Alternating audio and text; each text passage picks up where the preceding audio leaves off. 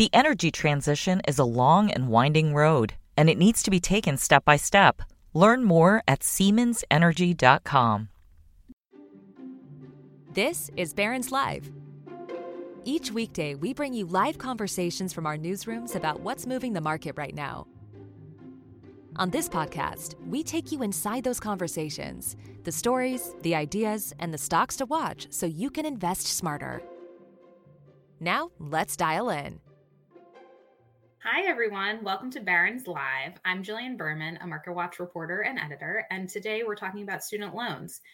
Joining me, we have a real expert on this topic, Betsy Mayotte, and she's the founder of the Institute of Student Loan Advisors. Welcome, Betsy. Thank you, Jillian. I'm really happy to be here. You know, I love talking about student loans. Yes. Okay. Well, thanks so much for doing this, especially right now when there's, a lot of uncertainty on this topic. So one thing that I'm sure is on everybody's mind is the question of broad-based debt forgiveness. Can you tell us a little bit about, sort of what the latest is in that discussion right now? Yeah. So I just want to say, if I had a nickel for every time I got asked a question about whether there was going to be broad student loan forgiveness, I would probably be able to give everyone broad student loan forgiveness. At this stage of the game, the chatter we're hearing is around the same as what we've been hearing for the last couple months. The sense is that President Biden probably will do some sort of broad forgiveness. We're still hearing around, 10 grand per borrower, may or may not be based on income. We were pretty certain it was going to be based on income a couple weeks ago, but some new chatter indicates they might be rethinking that. So from that standpoint, we just sort of don't know. It's a wait and see. As far as the timing goes of, when he would announce it, again, we don't know. He made a promise that he would announce by August 31st, but of course, he's allowed to change his mind. There's a lot of political and legal and economic aspects to this decision. So I'm about 50-50 whether we'll hear about it by August 31st or not. The other thing we are hearing, and it's a question I get a lot, is if he does do it, what loans will it include and what loans won't it include? I think we can be really confident, like 99.999% confident, that it will not include private loans. What we're hearing from a federal student loan standpoint lately is that it would include all federal student loans. So whether you had graduate loans or undergraduate, Parent Plus loans, or whether they were the old federal FFEL loans or the current direct loans, we're hearing that any broad-based forgiveness that may be done would include those. But again, this is, at this point, speculation, rumor, and innuendo. Right. Okay. And so given that it's speculation, rumor, and innuendo, and, we don't really know what's going to happen, but, we're sort of hearing some chatter, how should borrowers take this information into account as they, sort of plan their finances? Yeah, that's a great question. So I think anybody that owes over $10,000, I would, whatever you're doing now, I probably would keep doing. Hopefully you're taking advantage of the 0% interest rate that about 85% of federal student loan borrowers have been enjoying since March of 2020. If you have close to 10 grand or under that, and I can't believe this is coming out of my mouth, I would actually hold off on paying. Maybe pretend to pay and put it in an interest-bearing account until we get the announcement, because there's one thing we do know there isn't going to be any refunds. So if you were to pay your loan off and come to find out they do broad forgiveness and you might have been eligible for some or all of it, you're not going to get your money back. So I wouldn't slow down on your payment strategy. But again, if you owe 10 grand or less, maybe consider putting that money into an interest-bearing account until we hear what's going on. And then what about, people who are getting ready to go to college and getting ready to take out loans? How should they think about this kind of announcement? I wouldn't be thinking about this kind of announcement if I was someone just about to go into school. First of all, you should never, ever borrow anticipating loan forgiveness in any climate, in any situation. Number two, I'm almost certain that they will put some sort of trigger event date on this to prevent people from borrowing just because they think it's going to get forgiven. So, for example, they could say for loans made on or before, I'm making up a date, June 1st of 2022, that's who's potentially eligible. I would be shocked if they didn't do that and included loans that people are applying for right now. So you should, if you don't need to borrow it, don't. If you're thinking about increasing what you were going to borrow because it could get forgiven, don't. Yeah, that makes sense and is great advice. And then, so now on to another topic that I'm sure is also occupying a lot of mental energy for student loan borrowers, the payment pause. So it's set to expire on August 31st. But, what's the latest we're hearing on that? Oh, Lord. We keep thinking it's going to be today. Well, it wasn't today. It's got to be tomorrow. We're 12 days away? Yes, about 12 days like away. that. But that's bananas. This announcement, from my understanding, is coming from the White House, not the Department of Education. There's some speculation that they delayed it, waiting for the climate bill to get signed. Now he's on vacation in Delaware. It doesn't mean he can't announce it while he's on vacation. But I'm not getting a sense that today is the day. But I also wouldn't be shocked if today was the day. They have to announce any minute. But the bottom line is everyone in the industry is about as sure as you can be that there is going to be an extension on the pause. So the big question is more, it's not if there's going to be one, but how long is it going to be? And a lot of people are thinking January at this point. But again, this is a wait and see. We'll have to see what they come out with. Yeah. And this is maybe kind of a two-part question, but let's start with, until they make, whatever announcement they're going to make, what should borrowers be doing to, just make sure they're staying on top of their loans? Well, so there's a lot's gone on in the last 2 years. Not the least being that some of the servicers have decided to take their toys and go home. And we've got some new servicers out there. So it's entirely possible that your loans aren't where you think they are. So the first thing that everybody should do, regardless of whether they extend the pause or not, is go to studentaid.gov, log into their account. That's the Department of Education website, by the way, and see who's holding their loans. And then even if it hasn't changed, contact their loan servicer and make sure their loan servicer has their most up-to-date contact information. Email, snail mail, OWL, if that's what you use.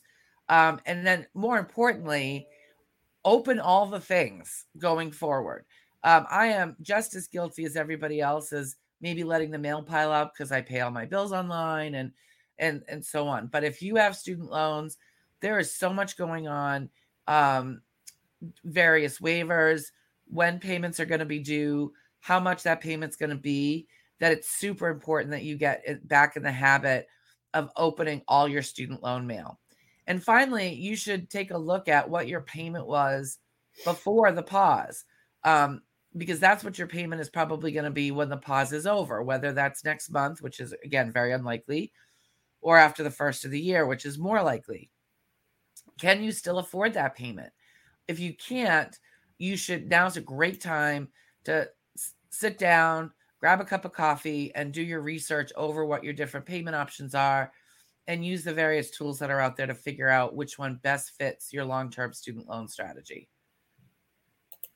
Got it. And do you think, these tips presumably all apply if the pause gets extended, like we think it might, anything else, let's say they make an announcement, they're extending it, anything else borrowers should be doing, during whatever extra time they get? Yeah. So, again, you're getting a 0% interest rate, which is amazing and unprecedented, and you should be taking advantage of it. And for different consumers, taking advantage of that means different things. If you have other high interest credit card debt, for example, medical debt, take advantage of this time to pay that down. Build up your emergency fund.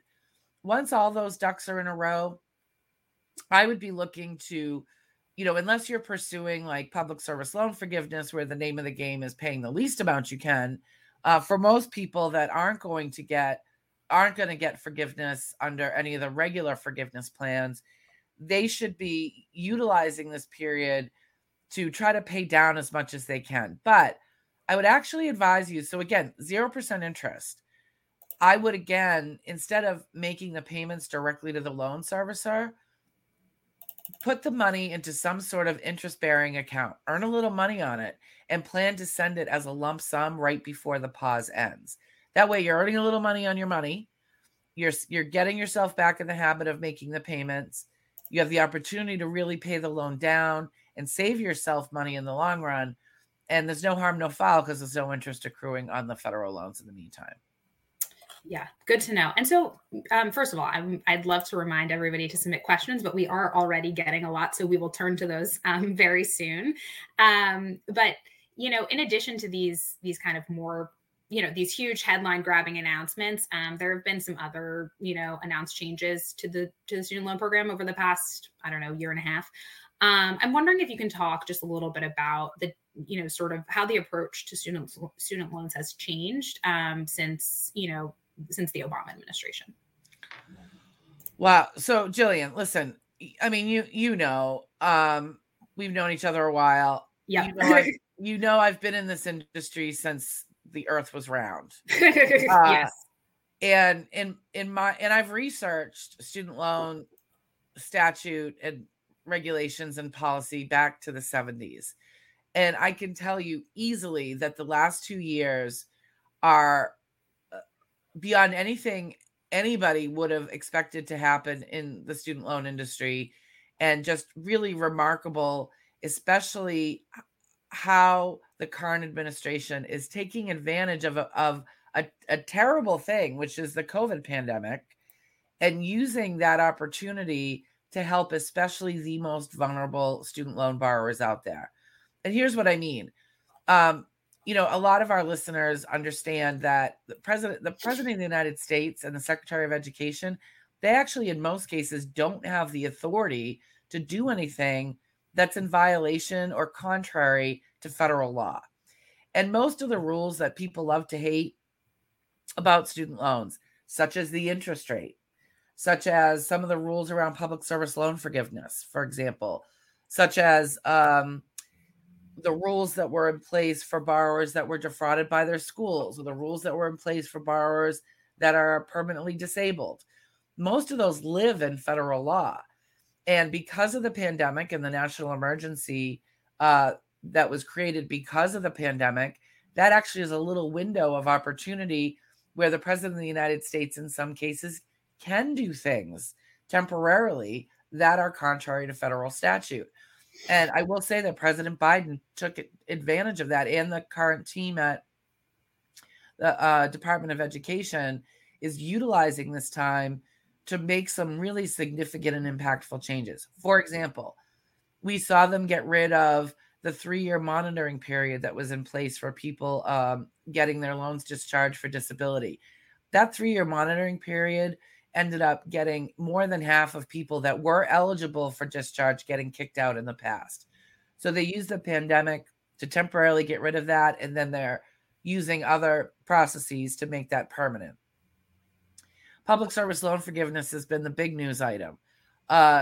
They're utilizing the pandemic to do a temporary waiver for a lot of the rules for public service loan forgiveness, to give people the opportunity that may not have been aware of PSLF, or may have been misled or misunderstood the traditional PSLF rules, the sort of a second opportunity to get a do-over. I've seen people who never thought they'd ever qualify for PSLF get forgiveness right away because of their past history and because of this waiver. Borrower defense. We saw under the prior administration that not only were they not assisting students that had been defrauded by their colleges and universities, they were actually holding up existing rules that would have provided them relief. We just saw this week one of several situations where the administration announced they were doing broad forgiveness for students that had been defrauded by ITT Tech. And they've done that a few times, and they're moving forward with those rules. So I could go on for the rest of our segment. But the short answer, maybe that's what you wanted in the first place, is that they're doing a lot of awesome, unprecedented stuff that in particular is targeting and positively impacting some of the most vulnerable student loan borrowers. Great. Okay, so actually, let's start turning to questions because we got a lot coming in. And so I think maybe one topic that I'd love you to dig into a little bit more, because a lot of the questions are related to this, is public service loan forgiveness. So we have a lot of people coming through asking, I work for a university, does that qualify? I work for an NGO, an international NGO, does that qualify? I am a childcare provider, does that qualify? So can you just talk through a little bit, what typically qualifies, who typically qualifies for this, and maybe, get into some of what the waiver addressed and what it didn't address. Yeah. So listen, in this forum, I'm only going to be able to do a 10,000 foot level to it. So I do want to make sure that we give people some resources before we're done of where they can go get all the ifs, ands, buts, or maybes and get their questions answered. So let's not forget for me to do that. But so 10,000 foot level in general for public service loan forgiveness, a federal student loan borrower has to make 120 eligible payments, which in general is one made under a payment plan that's based on their income. That's not the entirety of it, but again, we're just doing 10,000 foot on an eligible loan, which under traditional public service loan forgiveness rules is a direct loan, any direct loan, by the way, including Parent Plus, while working for an eligible employer, full-time for an eligible employer. Now, an eligible employer, by the way, that's one of the big myths about PSLF. It doesn't matter what you do for a living at all. What matters is who you work for. So if you work for a government employer, whether that be federal, state, local, tribal, you work full-time for a government employer, you are working for a PSLF eligible employer. 501c3 nonprofits, also PSLF eligible, full stop. There are also some other non-501c3 nonprofits that can be eligible in certain circumstances, mainly if their primary reason for being is one of about a dozen areas of public service that are listed on the Department of Education's website and our website. Now, what the waiver does, a bunch of stuff. So the definition of eligible employment is one thing that doesn't change under the waiver, but almost everything else does. So under the waiver, they're counting any period that you were in repayment as long as you were working full-time for an eligible employer. It doesn't matter what payment plan you were on. It doesn't matter if the payment was late. It doesn't matter if the payment was short. It doesn't matter what kind of loan you made the payment on, as long as you made it on a federal loan. So payments made on Perkins loans, they're counting. Payments made on FFEL loans are counting. Which, again, that's a great example of something that's not allowed under statute, but it's also the reason why the waiver is temporary and has a very hard stop of October 31st. Now, you don't have to be at 120 by 10/31 to qualify. You just have to sort of raise your hand, so to speak, to make sure they count these normally non-qualified payments for you under PSLF. The other thing the waiver does, excuse me for a second. I get so excited, I get choked up over it. The other thing the waiver does, which is amazing, is normally if you consolidate your loans, your federal student loans, if you had any PSLF or income-driven plan counts already under your belt, if you consolidated, it would reset your count to 0. In fact, the consolidation application still says that. But under the waiver, and under the waiver only, if you consolidate or submit an application for consolidation before 10/31, not only will your PSLF count not reset to 0, they'll make a point of going back and counting any PSLF eligible payments made prior to that consolidation, including payments made on the FFEL, including payments made on Perkins. Really, the only repayment period that doesn't count is if you were in default. So there's a lot more to this. I just covered, because of time, I just covered sort of the big ticket items. If people want more information, I recommend they go to studentaid.gov and do a search for PSLF waiver. Actually, yesterday, the White House published a brand new PSLF website called pslf.gov. You can check that out as well. And shameless plug, but not ashamed. Our website, I would like to think, is comprehensive and in plain English. And we actually have a document with a ton of FAQs on it. And that website is freestudentloanadvice.org. And then if people have questions after that, they can go to our contact page and email the TISLA email, not the Betsy email, because it might get lost in the shuffle. But if you email the TISLA email, we answer people's questions for free. But before you send your question, absolutely check out the webpage, because in all likelihood, it's probably answered there. Yeah, and I will also say Betsy's website's a great resource. And we have some stuff on Market Watch, and definitely check out the Department of Education's website. It's, there's a lot of info out there, but hopefully if you, if you can take the time to sit down and go through it, it might be helpful. And then if not, email Betsy's organization with questions. They're answering them all the time. Okay, let's answer some more questions. And Betsy, if you can do us a favor and just type, maybe put those links in the chat before the end of the call, that would be great, just so people have them.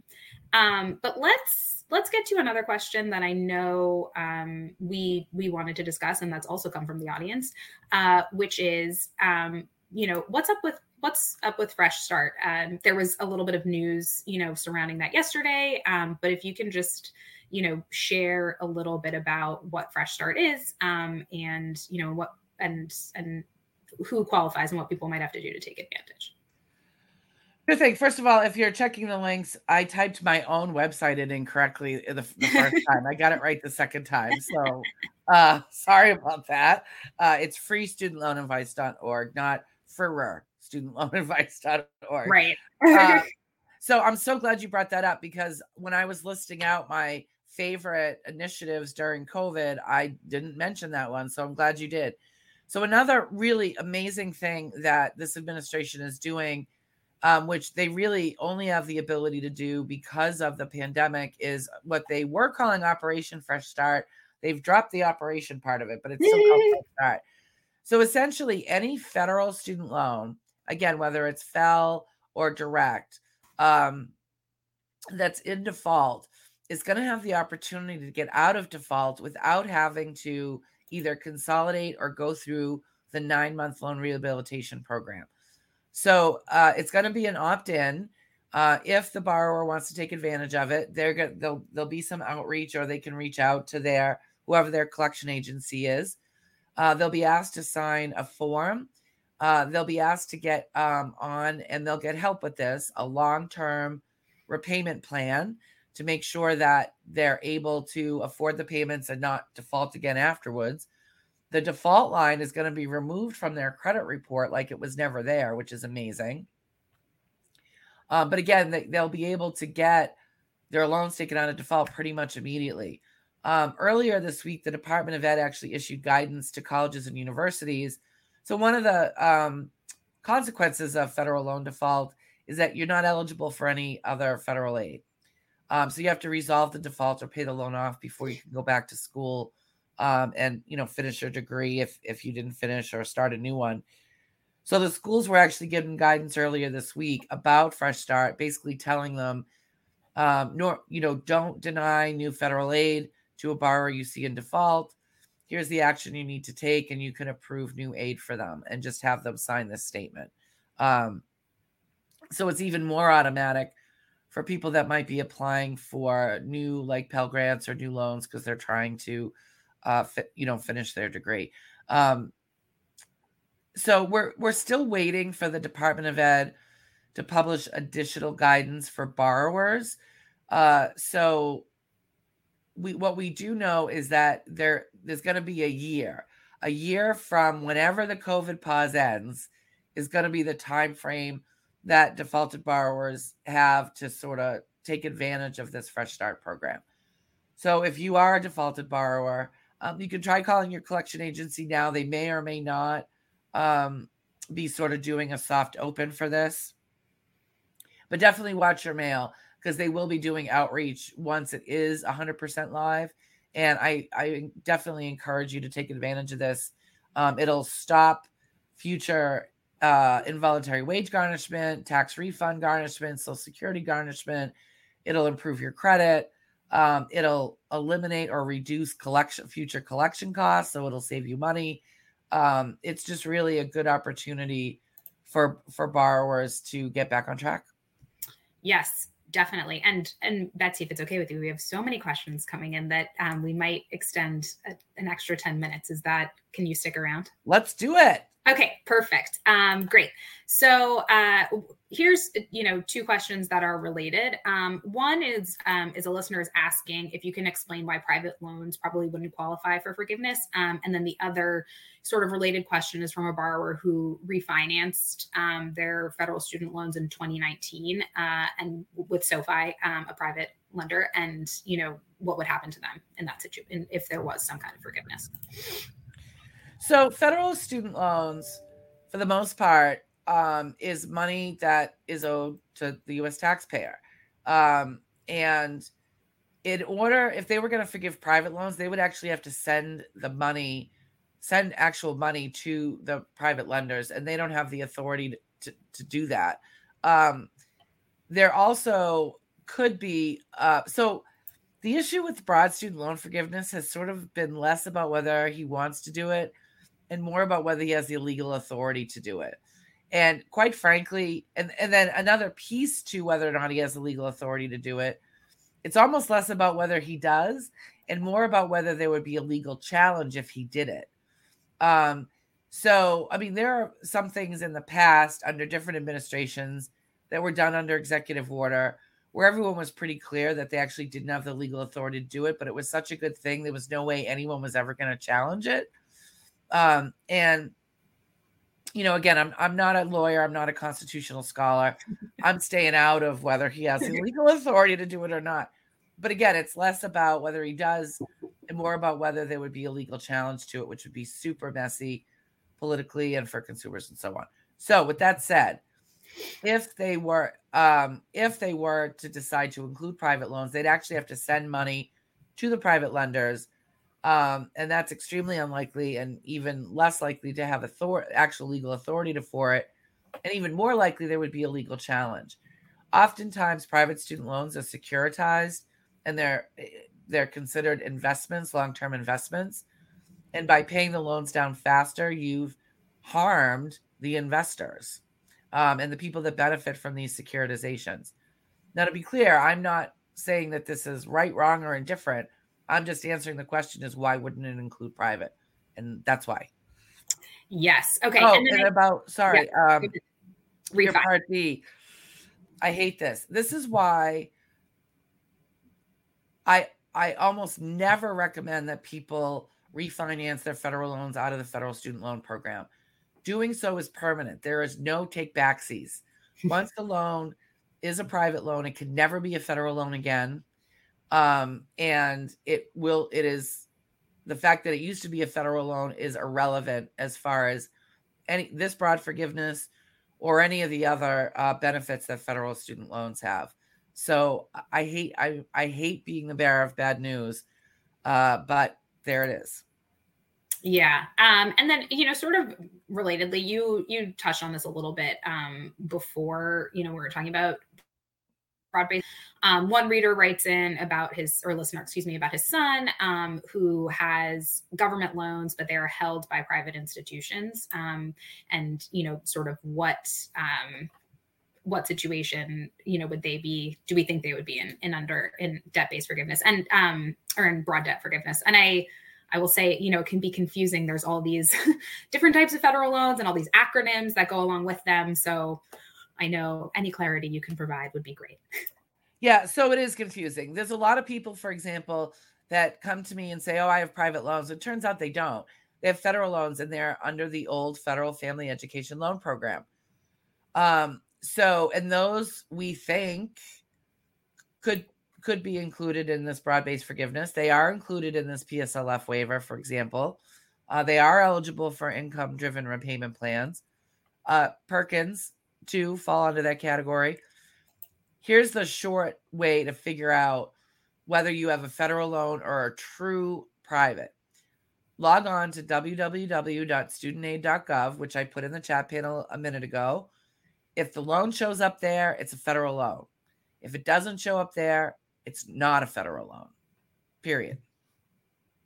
Great. Yeah, that's super helpful. And I know, from talking to borrowers too, as part of my reporting, we hear the same thing. Maybe you think it's private loan and it's actually federal, just because, the place that you're getting the bills from is maybe, it doesn't look like it's the federal government, it's a company, but it's actually a federal loan. So it can be. Yeah. And the old FFEL program, which used to make up over 80% of the loans that were made prior to 2010, they used private lender capital. So that's what causes the confusion. You might have a federal loan and it shows that your lender is Bank of Betsy. Right. And that's what causes the confusion. But just because it says Bank of Betsy doesn't mean that it's a private loan. Yeah.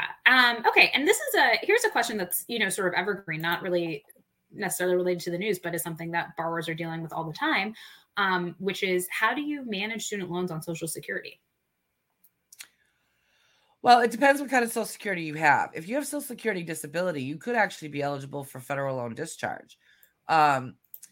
If you have the Social Security disability status where you only get reviewed every 5 to 7 years, not more frequently than that, then you're potentially eligible for discharge. You can get more information about that, again, on our website or at www.disabilitydischarge.com. Now, I know that's a .com, but that actually is the federal site. Excuse me. But if you're not getting Social Security disability, I recommend that you get on one of the income-driven repayment plans. There's a whole bunch of them. They're all exactly the same, except where they're different. But they all base your payment off of your adjusted gross income and family size. So if your only income is Social Security, chances are your payment under these income-driven plans is going to be zero. Even better, zero. This is sort of like if a tree falls in the forest and no one hears it. Did it make a sound? Is a $0 payment really a payment? Under the income-driven plans, it is. And if you're on an income-driven plan for either 20 or 25 years, depending on your loan type and the plan, they forgive the balance. Even better, there's another waiver coming either this fall or first of the year called the income-driven plan waiver, where they're actually going to give all federal loan borrowers credit towards the 25 year income-driven plan forgiveness for any month that they were in repayment, regardless of what plan they were on, and even in some cases when they were in deferment and forbearance. So we don't have all the details about that yet. What we do know is, again, on our website or on studentaid.gov. But again, if you're on Social Security or otherwise have a very low income, the income-driven plans are what you should look at.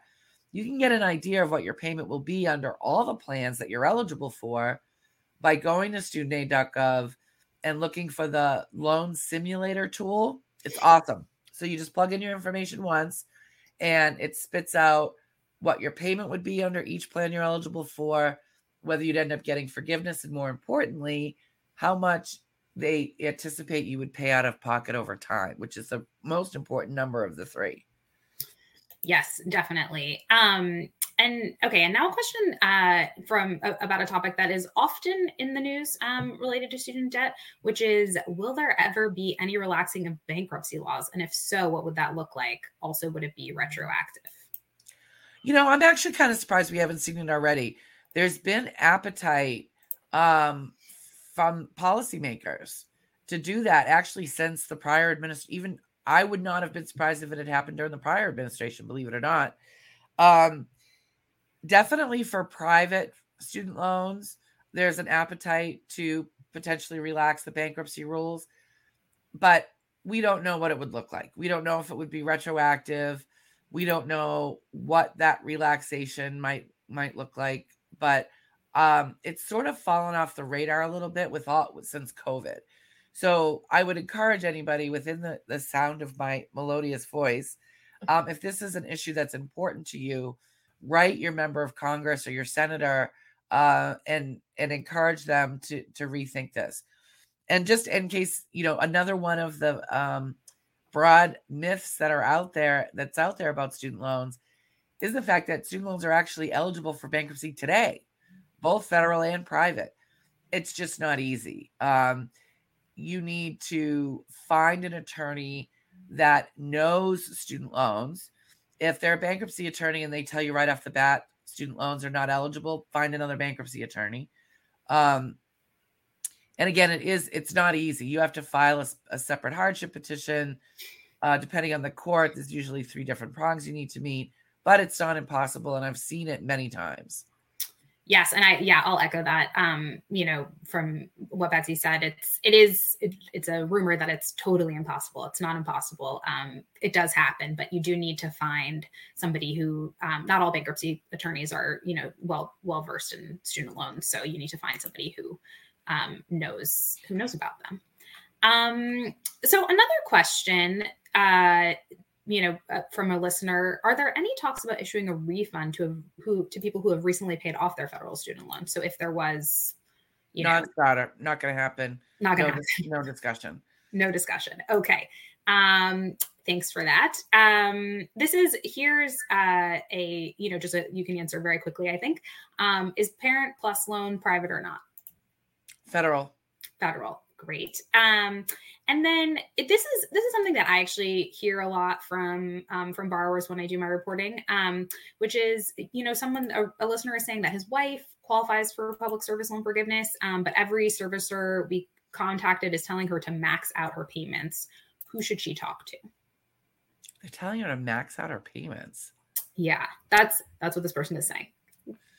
I'm not completely clear about that or why they would be advised that, but they can certainly check out our PSLF page and see if that clears things up. And if it doesn't, they can utilize the TISLA email, again, not the Betsy email, or it could get lost, the TISLA email on the contact page of our site if they still have questions. Great. And then, this is another one about an announcement that came this week regarding forgiveness for former students of ITT Tech. The listener is asking, if someone qualifies, do they need to contact anyone, or is it automatically forgiven? There's a couple things we're not sure about. If you have direct loans, federal direct loans, it's gonna happen on its own. What I'm not sure about is if you have Perkins or FFEL, whether you might need to consolidate. But either way, if you're eligible for this, you should still get a notice in the mail about it. And yes, they announced it this week, but I would expect this process to take several months. So if you don't get a notice by tomorrow, don't freak out. Give it a couple months. And if you still haven't heard anything and you think you might be eligible by, say, the end of the year, there is a borrower defense webpage within studentaid.gov. And there's the ability to either fill out an application, or there's a hotline listed there and a place to submit a question and all that stuff. Great. And I'm looking at a question from a listener named Marquise, and it's specific. And since it's specific about PLF and PSLF, and given the amount of time that we have left, I would suggest emailing that, looking at the FAQ and emailing that TISLA email if it's not clear to you, but they are very helpful and can really help you address these situations. Hey, Marquise. And I can't emphasize enough, absolutely look at our page before you ask your question. I would be, no matter how unique you think your situation is, we've probably seen it, especially with PSLF. So it might be there right in front of you already. Yes. And I'm looking at the question, is related to consolidation. It's definitely something that Betsy has seen before. But it's there. Yeah, but it can be confusing. So definitely check that out. And if you're still confused, email her. Okay, here one. I think this will be our last one because we gotta jump. But it's from a listener who, and it's related to some of the other questions that we've seen before. But my son will have over $400,000 in student debt when he graduates in 4 years from medical school. Will there be any debt forgiveness? Yikes. So it depends. PSLF still exists. It's going to exist after the waiver. if your son ends up working for a PSLF eligible employer, and depending on what his salary is, he could end up getting forgiveness. But if he ends up working in private practice or for a for-profit arm of a hospital, for example, and or if his income ends up being high, where he ends up paying it off under the income-driven plans before forgiveness, then he wouldn't get forgiveness. Here's something I want to remind everybody before we go. The name of the game is not forgiveness. The name of the game is paying the least amount over time. And for some people, that means paying the loans off aggressively. And for other people, it means actively pursuing a loan forgiveness program. For someone who's going to be a physician, could go either way. Yeah, definitely. Yes. So just think about how much you want to be paying off over time. And so that is all the time we have. Thank you so much, Betsy, for being here and also for staying for a little bit more time because we had so many questions. Please join us on Monday when Barron's deputy editor Ben Levinson and senior writer Al Root will discuss the outlook for financial markets, industry sectors, and individual stocks. Thanks again for joining us. Hope you all have a great day. Thank you, everybody. The energy transition is a long and winding road, and it needs to be taken step by step.